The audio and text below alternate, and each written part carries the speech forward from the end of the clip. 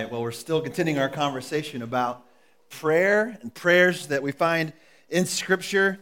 And I love the fact that she's right. You just say it in the name of Jesus, and it gets it up there to him, and he hears your prayer. And we're going to talk about that today. I just want to welcome you guys. Thank you so much for last Sunday. If you were a part of the baptisms and the picnic, what an incredible way to celebrate my birthday. It was so exciting to be there, and I appreciate everyone. Last week I gave a shout out to my mom on the recording, so now I got to say hi to my wife because she listens to my message later on in the week because she's in taking care of your children. And so, hi, honey, I love you. Thank you for putting up with me. So, I noticed that I made this comment a few weeks ago about how my Bible smells like Starbucks. Yeah, and then for my birthday, I got all these Starbucks gift cards, which, by the way, thank you because I'll put those to good use. But you know, oddly enough, though, I started smelling my Bible this morning, and it smells a bit like a Corvette. I think an 87, an 87 black convertible, just like my Bible. It's black, all right? So I don't know if that means anything to anybody, but I just wanted you to know that for sure this morning so we can, all right, are we ready to move on from that? I wrote that joke. I thought, I can't wait to share it. But that's usually the way it goes with so many of the things that I feel like God puts on my heart.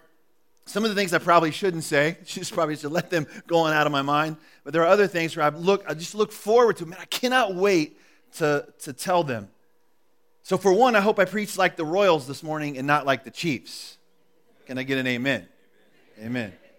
All right, let's go Royals. All right. I should be careful because I actually work for the Chiefs, so I'd probably get myself in trouble for that. Have you ever been extremely passionate about something or someone?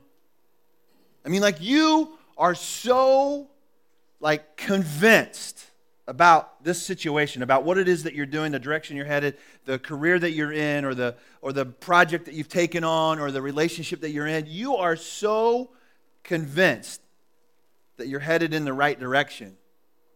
But then to find out later on that it's not, or they were not what God had in store for you. Have you ever had a situation like that in your life? Just give me a little raise of hands. You're like, yeah, can you identify? Like you were headed that way. Maybe it was the school you chose to go to, or whatever it was, and you were headed that way, and then you realize later on that was not the best for me. Like maybe there's some warning signs along the way, and you should have listened, but you're like, no, I'm going to go ahead and push through anyway. Have you ever felt that way in moments like that in your life? Maybe you just didn't know any better. Maybe literally you can plead ignorance and say, I just didn't know any better. Like, I guess I just had to learn. I mean, if there were warning signs, I didn't even see them. Or maybe the reality is you knew better, like you just knew, but you just didn't listen. You just ignored it. You're like, okay, yeah, I know. I got all these people that are telling me the same thing. That's odd. Maybe I should listen. But then again, you just went ahead and moved on through. And then maybe you went ahead and moved on through, and the more you kind of stayed on that path, it seemed like the faster you went. Have you ever been lost, driving, and it seemed like the more lost you got, the faster you drove to try to find your way? Anybody ever experienced that? I'll tell you a story. My wife will really get a kick out of this one, or she won't. I'll be in trouble. So anyway, we were in San Francisco. I was a youth pastor. There was a big thing going on at the time called True Love Waits, and it was this purity just initiative for young people to make a pledge to stay pure until they got married. And I took 4 students from the Baptist church, a freshman, sophomore, junior, and a senior. And so we went on this journey to San Francisco. And we went to this conference on Friday night. It was awesome, all these teenagers there. And the deal was the next day we were going to take all of these signed commitment cards and we were going to walk them across the Golden Gate Bridge. It was bridges, crossing purity or something like crossing bridges with purity. And so we were going to be a part of that. It was exciting. We flew out there. It was a great time. Brian was with me. He was just a young man. And we came out of the event on Friday night, and we were supposed to meet up with this family that were going to let us stay in their house. And it was across the Golden Gate Bridge, but we got turned around, and we got lost. But there was a moment in time when I was so convinced, I know this is the way. Just just trust me, all right? So my wife's sitting off to my right. I know this is the way. But then she's like, no. I know this is the way. And so oh my gosh, it was terrible. Poor the kids in the back, they're there with their youth pastor and his wife. She had this incredible worship experience, and we're starting to get more angry with one another by the mile, And then we start driving faster. And the next thing you know, we're on the Bay Bridge or whatever, and we're headed straight to Oakland, which could be some people's version of hell. But anyway, we were going to Oakland late at night, and we were driving. I was doing 85 miles an hour in this van. Kids in the back, they were silent. I've never heard or never seen teenagers be so quiet in my whole entire life. They were not saying anything because my wife and I were not happy with one another. And here's what happened. We stopped, and we asked somebody for directions. Now, the reality is you need to make sure you're asking the right person for directions when you're lost. And luckily, it was this. We stopped at a hospital. There was I think it was a police officer. We asked them, and they were like, "Yeah, you were in the wrong part of town at this time of night. You need to go that way as quickly as possible to get where you're supposed to go." And we were really late getting to where we were at, to where we were staying, and it was one of the worst arguments my wife and I have ever had in our entire marriage. And since then, we do not do well together in the car with directions. We just get so frustrated. Now, so if you ever had one of those moments where you got lost and you just went the wrong way and then you got turned around, you asked the right person, what did you learn from it? Well, I know for me, like I said, I learned that you need to ask the right person. You need to have an encounter with the right person to get redirected and make sure you're headed the right way. Wise counsel, getting counsel from friends, coming to church, getting in your word, praying and asking God, which direction should I go here? What should I do? It also, when you have those moments, when you kind of start to learn from it, it kind of sets you on the opposite path, where you actually turn around, you head the other way in your life. And that definitely was the reality for us. And we needed to head the other way, otherwise we would have never got. I could have drove 120 miles an hour the wrong direction and never got to where I was supposed to go. But I had to turn around. So I just want you to think about that, because we encounter a guy in the scripture today named Saul who has passion and zeal for what he thought was the right thing, and he had an encounter that turned his life completely around. So I want you to turn to the book of Acts with me. And so I had about a half a cup of coffee, had one of those cookie things. So I'm wired. So this could go on for a long time. All right, so hold on tight. This is the book of Acts. We're going to start in chapter 7, around verse 51. But just to give you a little bit of background before we jump into this word. And the whole idea is we're building up to looking at some prayers that were prayed by the Apostle Paul, who was Saul, but then he becomes Paul. But before we get to Paul, we see a story in the book of Acts about a guy named Stephen. The church had exploded, and it started to grow, and they needed help. We are starting to discover this right now in our church. The church is growing, and we need help. We need people to volunteer and help out and do different things. And that's just natural. We knew that was going to happen, and we were preparing for that. Well, Stephen was one of 7 that were chosen to be a deacon, to be a helper. But not only was he supposed to be a servant and just serve and help, but he was also supposed to be a witness to the good news and to the gospel of Jesus Christ. That's what he was called to do. And Stephen was just that. Matter of fact, Stephen preached such a powerful message that it got him in trouble and eventually got him killed, because he was testifying about the resurrection of Jesus, and there were some people who were offended by that. Do you realize that there are still people, and we know this is true, there's still people in the world that we live in today, even here in America, that are offended at the name of Jesus?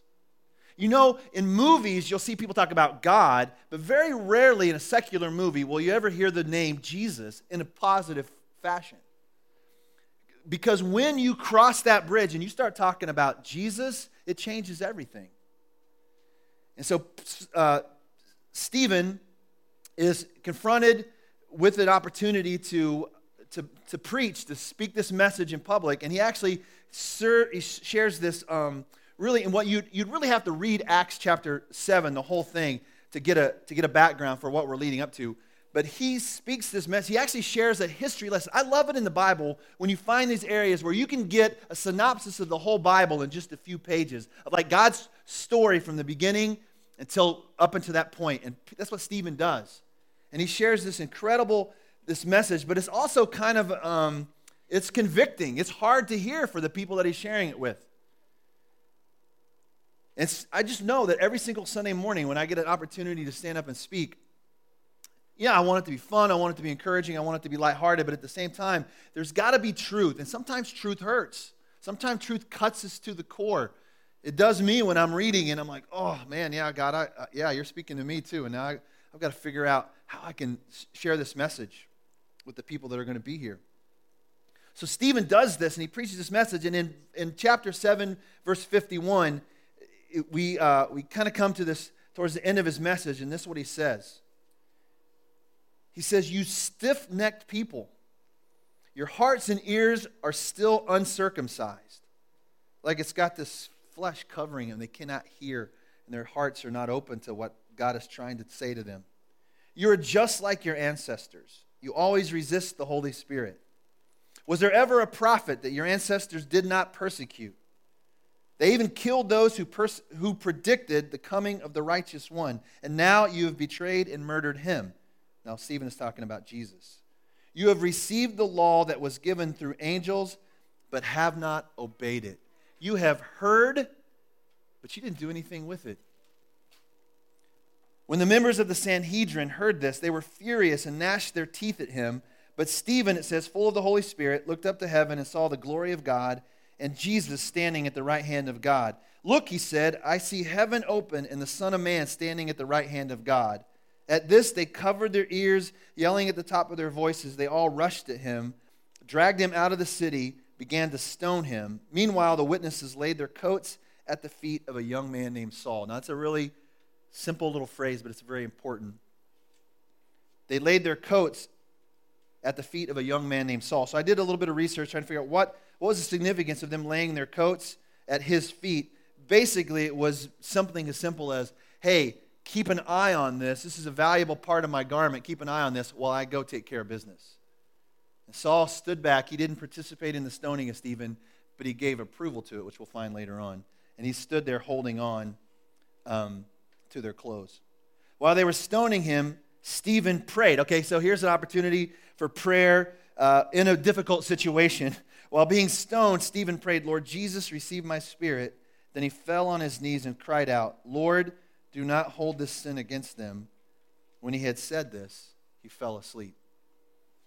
Where had Stephen heard a phrase like that before? On the cross. I'm sure he had heard about the testimony, the testimony of his Savior who hung on a cross and said, Lord, forgive them, for they do not know what they're doing. And so there's Stephen getting literally stoned to death, and in the process, he's asking for forgiveness for the ones who are killing him. It's a pretty powerful word. And Saul approved of their killing him. That's in chapter 8. On that day, a great persecution broke out against the church in Jerusalem, and all except the apostles were scattered throughout Judea and Samaria. Godly men buried Stephen and mourned deeply for him, but Saul began to destroy the church. Going from house to house, he dragged off both men and women and put them in prison.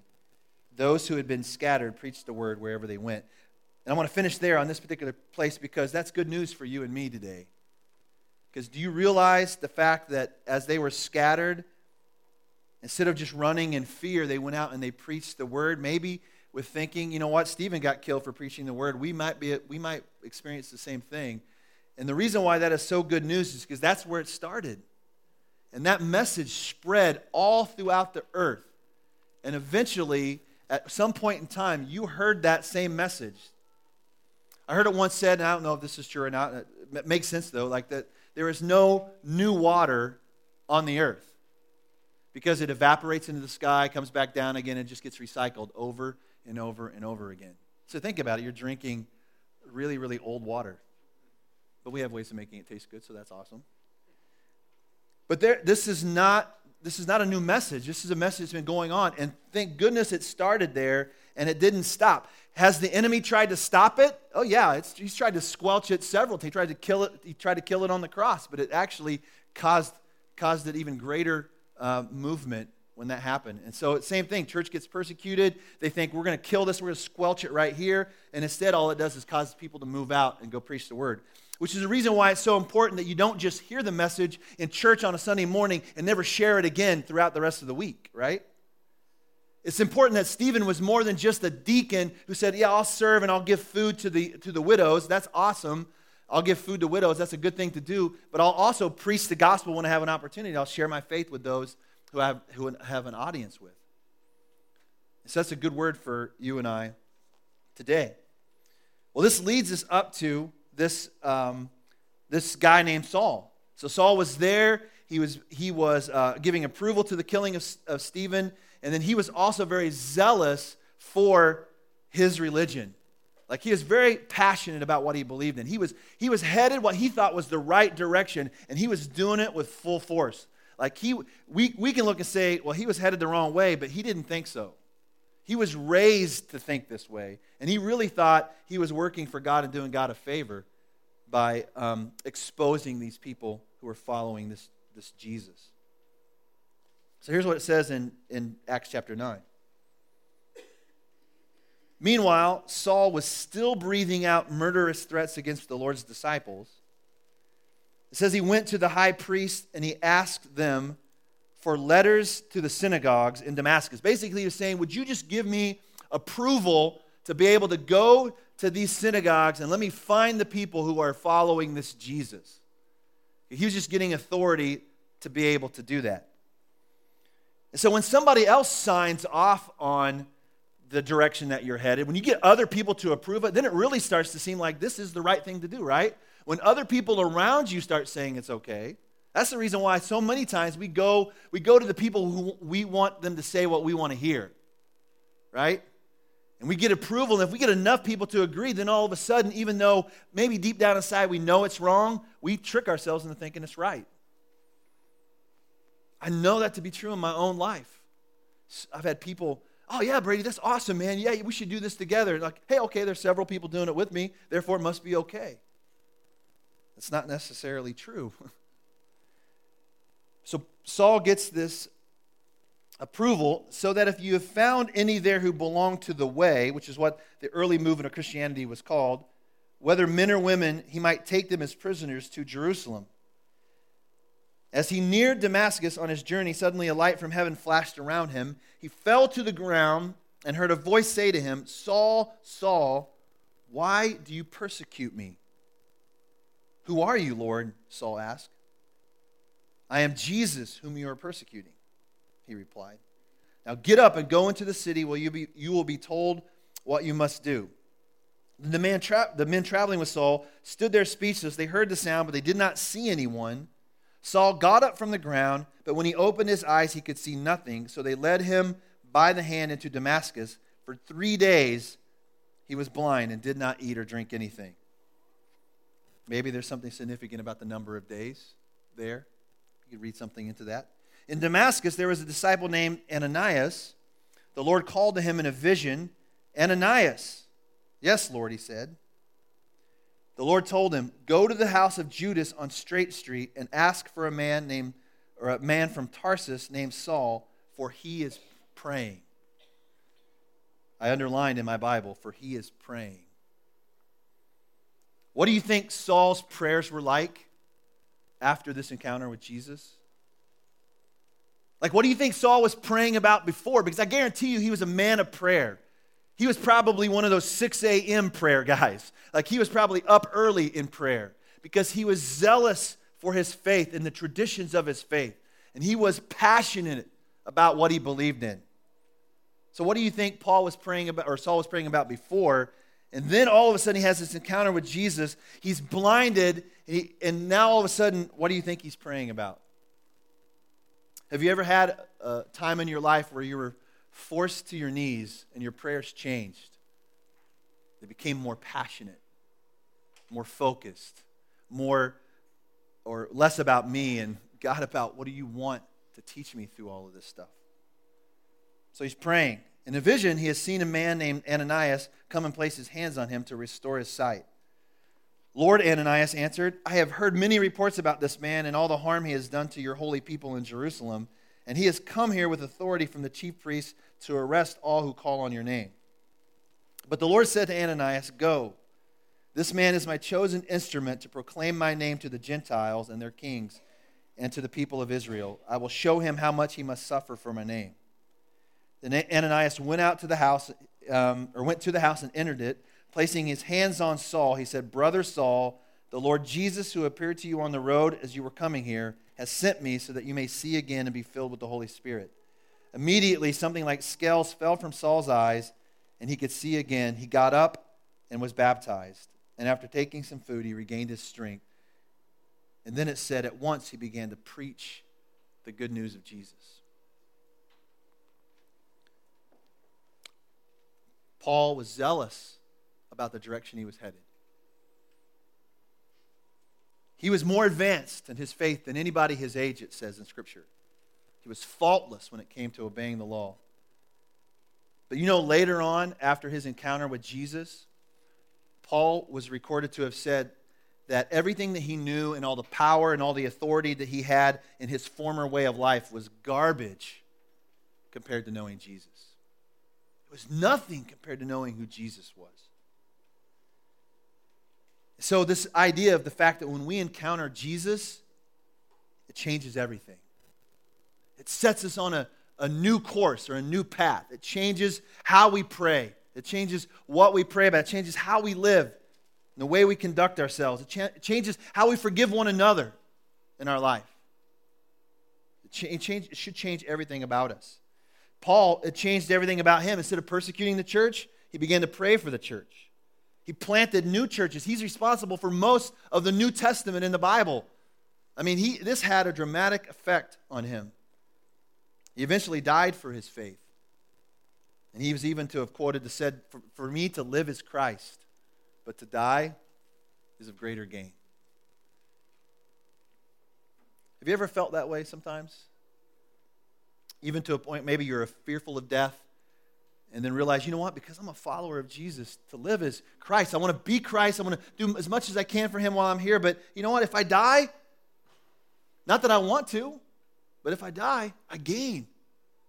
It's a beautiful thing. It gives us hope in this life that we live in, especially if you're facing death. It gives us hope. Paul was a man of prayer. I want you to turn real quick to Acts chapter 16. I think this is it's just a cool story. If we're going to talk about a man being a man of prayer, we see that Scripture proves that he was.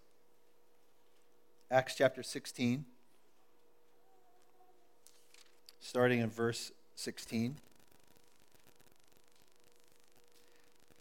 It's interesting. This is being written.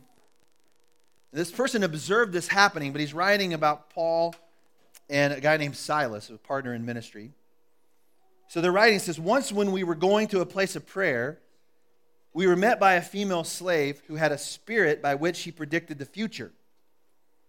Now she earned a great deal of money for her owners by fortune telling. She followed Paul and the rest of us, shouting, "These men are servants of the Most High God who are telling you the way to be saved." She kept this up for many days, it says. Finally, Paul became so annoyed that he turned around and said to the spirit, "In the name of Jesus Christ, I command you to come out of her." And at that moment, the spirit left her. When her owners realized that their hope of making money was gone, they seized Paul and Silas and dragged them into the marketplace to the authorities, or in the marketplace to face the authorities. They brought them before the magistrates and said, "These men are Jews, and they're throwing our city into uproar by advocating customs unlawful for Romans to accept or practice." The crowd joined in at the attack against Paul and Silas, and the magistrates ordered them to be stripped and beaten with rods. After they had been severely flogged, they were thrown into prison, and the jailer was commanded to guard them carefully. When he received these orders, he put them in the inner cell, fastened their feet in the stocks. It's not a great situation. Do you wonder, maybe at some point, did Paul in his flesh say, you know what? what have I done? My life was a little better. I was kind of the one getting to watch this happen, and now I've been placed in this difficult situation where it's not comfortable. It could mean death, and it wasn't the first time or the last time Paul was in this situation. So how did he respond? So when you're in a situation like this, when life is difficult, when things are hard, how do we respond? Well, about midnight, Paul and Silas were praying. They're praying, they're singing hymns to God. And the other prisoners were listening to them. If it was in modern day, they'd be praying, they'd have their Pandora on their iPad, and they'd be listening to worship music. Or maybe somebody smuggled in a guitar or something, and they were worshiping together or whatever. They were praying and singing hymns to God. Suddenly, there was such a violent earthquake that the foundations of the prison were shaken.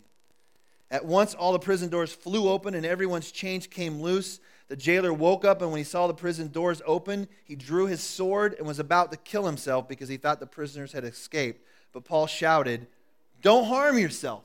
We're all here." The jailer called for lights, rushed in, and fell trembling before Paul and Silas. He then brought them out and asked them, "Sirs, what must I do to be saved?" And this is the message that has been going on since Jesus' day. It's the same message today. He said, "Believe in the Lord Jesus and you will be saved, you and your household." And then they spoke the word of the Lord to him and all the others in the house. And at that hour of the night, the jailer took them and washed their wounds. And immediately he and all his household were baptized. The jailer brought them into his house, set a meal before them. He was filled with joy because he had come to believe in God, he and his whole household. Quick side note. Let's just step out of this sermon and I'll preach a different one for a second.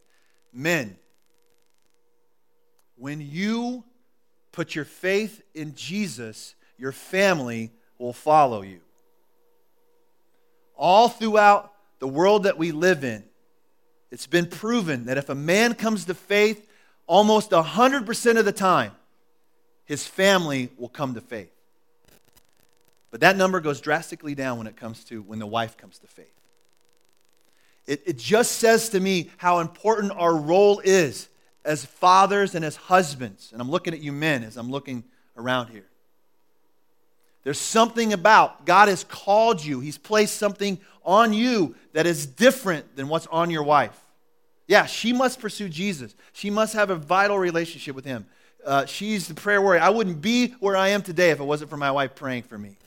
But it's my calling to lead my family. It is my responsibility to lead my family.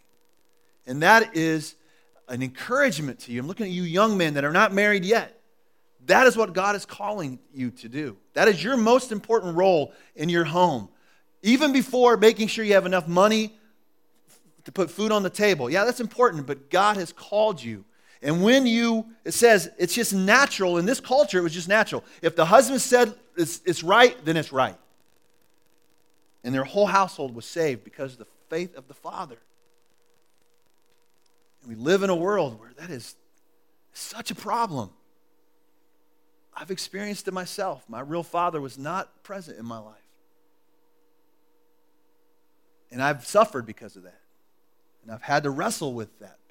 And some of you, I know, and some of you deal with some guilt and some shame because you were a part of a relationship that's been broken up. And now please don't hear condemnation this morning. Don't hear that. Be hopeful. Men, be encouraged to say, today, even when in the midst of a difficult situation, I can be that guy. You can be that guy because God will help you be that guy. I promise you, you will. And ladies, if your man is not that way, keep praying. Even Joel Osteen this morning said, I just watched the first part of it. This is our Bible. It says what it says. Well, anyway, I don't even know. But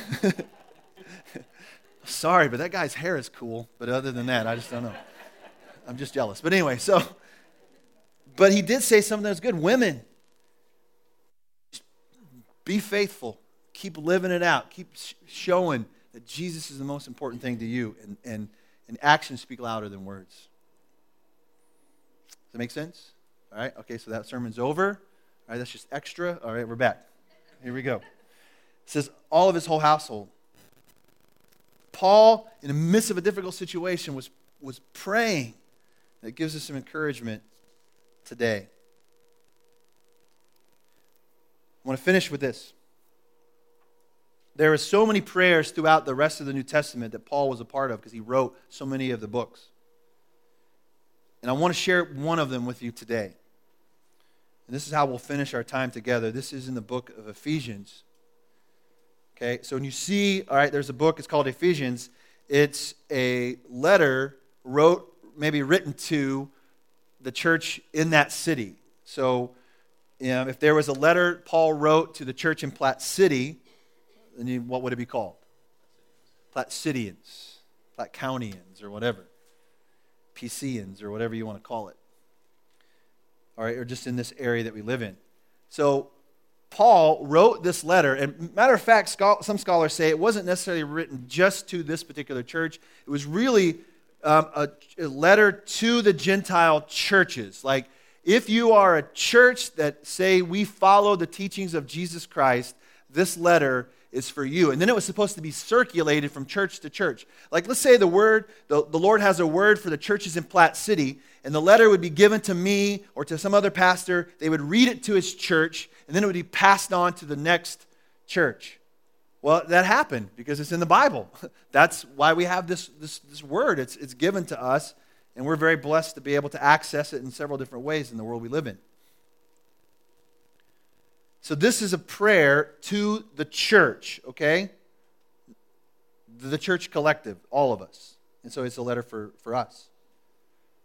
And this is in the book of Ephesians in chapter 3, verse 14 through 21. But I'm going to I printed it out in a version of the Bible called the Living Bible because I just like the way the words just kind of jumped out at me. So this man, Paul, who was headed the wrong direction, but he was so passionate about it, had this encounter with Jesus, and he got his life turned around. He's encouraging these people in this word, and he prays for them. And so this is going to be a prayer for you today. It starts out, it says, when I think of the wisdom and scope of his plan, or of God's plan, which God's plan that he's talking about here, you just kind of read back a little bit in Ephesians chapter 3. The plan is that through the good news of Jesus Christ, through the death and the resurrection of Jesus, God made it possible for people like you and me, who are not of the Jewish faith, to become heirs with the people of Israel. Like, literally it says that we are grafted in. Like, we get all of the promises of God's people through Jesus Christ. That's huge. That is like the biggest message of the good news of Jesus Christ that we could grab a hold of this morning. Like when, and I use this example a lot, and it breaks down a little bit, but when you are brought into somebody else's family, you have access to everything that is theirs. It's our responsibility to choose to receive that and to live in that and to be blessed by it. So he's got this plan. Through Jesus, he was going to reconcile the world to himself. And we're members of one body who share in this promise. Right? Do you get that? You understand? Through faith in Jesus. So Paul says, I fall on my knees and I pray to the Father of all the great family of God, some that have already gone to heaven and some that are still here on earth. And here's the prayer. So I want you to just close your eyes. And this prayer is for us this morning, and I just want you to receive this. Out of his glorious, unlimited resources, God will give you the mighty inner strength, the inner strengthening of his Holy Spirit. So receive that this morning, that God will give you his mighty inner strengthening of his Holy Spirit. And I pray that Christ will be more and more at home in your hearts. God, that these people will allow you to fully have access to who they are, to their hearts, Lord. I pray that they will begin to trust you, with you living within them, they'll learn to trust you more. I pray that their roots will go down deep into the soil of God's marvelous love. Right now, Lord, in the name of Jesus, I pray against anything that has lied to any of these people about their worth to you or their value to you, or whether they could be loved or whether they could be loved now based on what they've done in the past. Like, all of that's a lie from the enemy, that they would be able to fully grasp, fully understand your love for them. And all, or it says in your word, it says how long and how wide and how deep and how high your love is, how it really is. And that they would experience this love for themselves. Though it is so great that we will never see the end of it or fully understand it, I pray that we'll begin to grasp it somehow this morning. And so that at last, that they will be filled with God Himself. That your word would come alive and true, that you really want to take up residence inside our hearts. So that we could become people who are able to pray at midnight when things are hard, when it doesn't make sense. And we can just put our full trust in you, so that we can be people who share this good news with others who need to hear it, especially in the world that we live in today. We ask for that in Jesus' name. Amen. And then it finishes with, now glory be to God, who by His mighty power at work within us is able to do far more than we could ever dare to ask or even dream of. Can you imagine? Like, the best thing you can come up with, the best plan for your life, the best dream for your life, God is able to do immeasurably more than that. That's good news. Because I've had some big dreams, but God says, Brady, that's nothing, man. I've got something better for you. Something more than that. Now keep dreaming, but I'm just going to blow your mind. I'm going to give you more than you could ever ask for or imagine. It says, infinitely beyond our highest prayers, desires, thoughts, or hopes. May He be given glory forever and ever through endless ages because of this master plan of salvation for the church through Jesus Christ. May He receive the glory for what He's going to do in and through us, or what He has done in and through each one of us. We're going to worship together in one more song, and then our time will be done today. So use this as an opportunity to pray. Use this as an opportunity to maybe even ask the Lord, God, what would it look like for you to do immeasurably more in my life today? What would it look like if I was to really fully grasp and understand your love for me? Is that possible, God? And so use this as a time of prayer and commitment. So before you leave this morning, if you maybe an issue that you just want someone to pray with you about, there's plenty of people around to do that. Maybe even the people right next to you say, hey, would you pray for me today? Please don't leave if you need that. I mean, I'll stay around. We'll love to meet with you and talk with you and pray, and that'd be awesome. We do have an opportunity to give this morning, and we appreciate people's generosity to make sure that we continue to do the work God has called us to do here at this church. Keep praying for a bigger space, that where God's going to lead us to do that. We're not sure here. If you know of any places that fit kind of in this area, in this community, that would work, then let us know. We'd love to at least kind of go down that road with you. So thank you. Do what? Oh, the cards.